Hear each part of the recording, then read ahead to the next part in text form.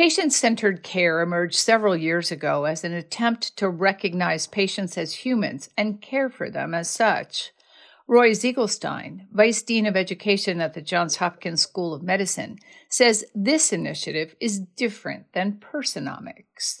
Patient-centered care really describes the type of care that is predicated on shared medical decision-making, on understanding the healthcare goals of the patient, respecting their preferences, communicating in a compassionate manner, providing emotional support, and collaborating and coordinating and making care accessible. Personomics is those things that make the individual patient unique, an individual's unique life circumstances that influence disease susceptibility, the manifestation of disease, and response to treatment.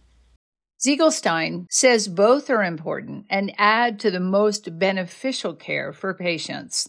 At Johns Hopkins, I'm Elizabeth Tracey.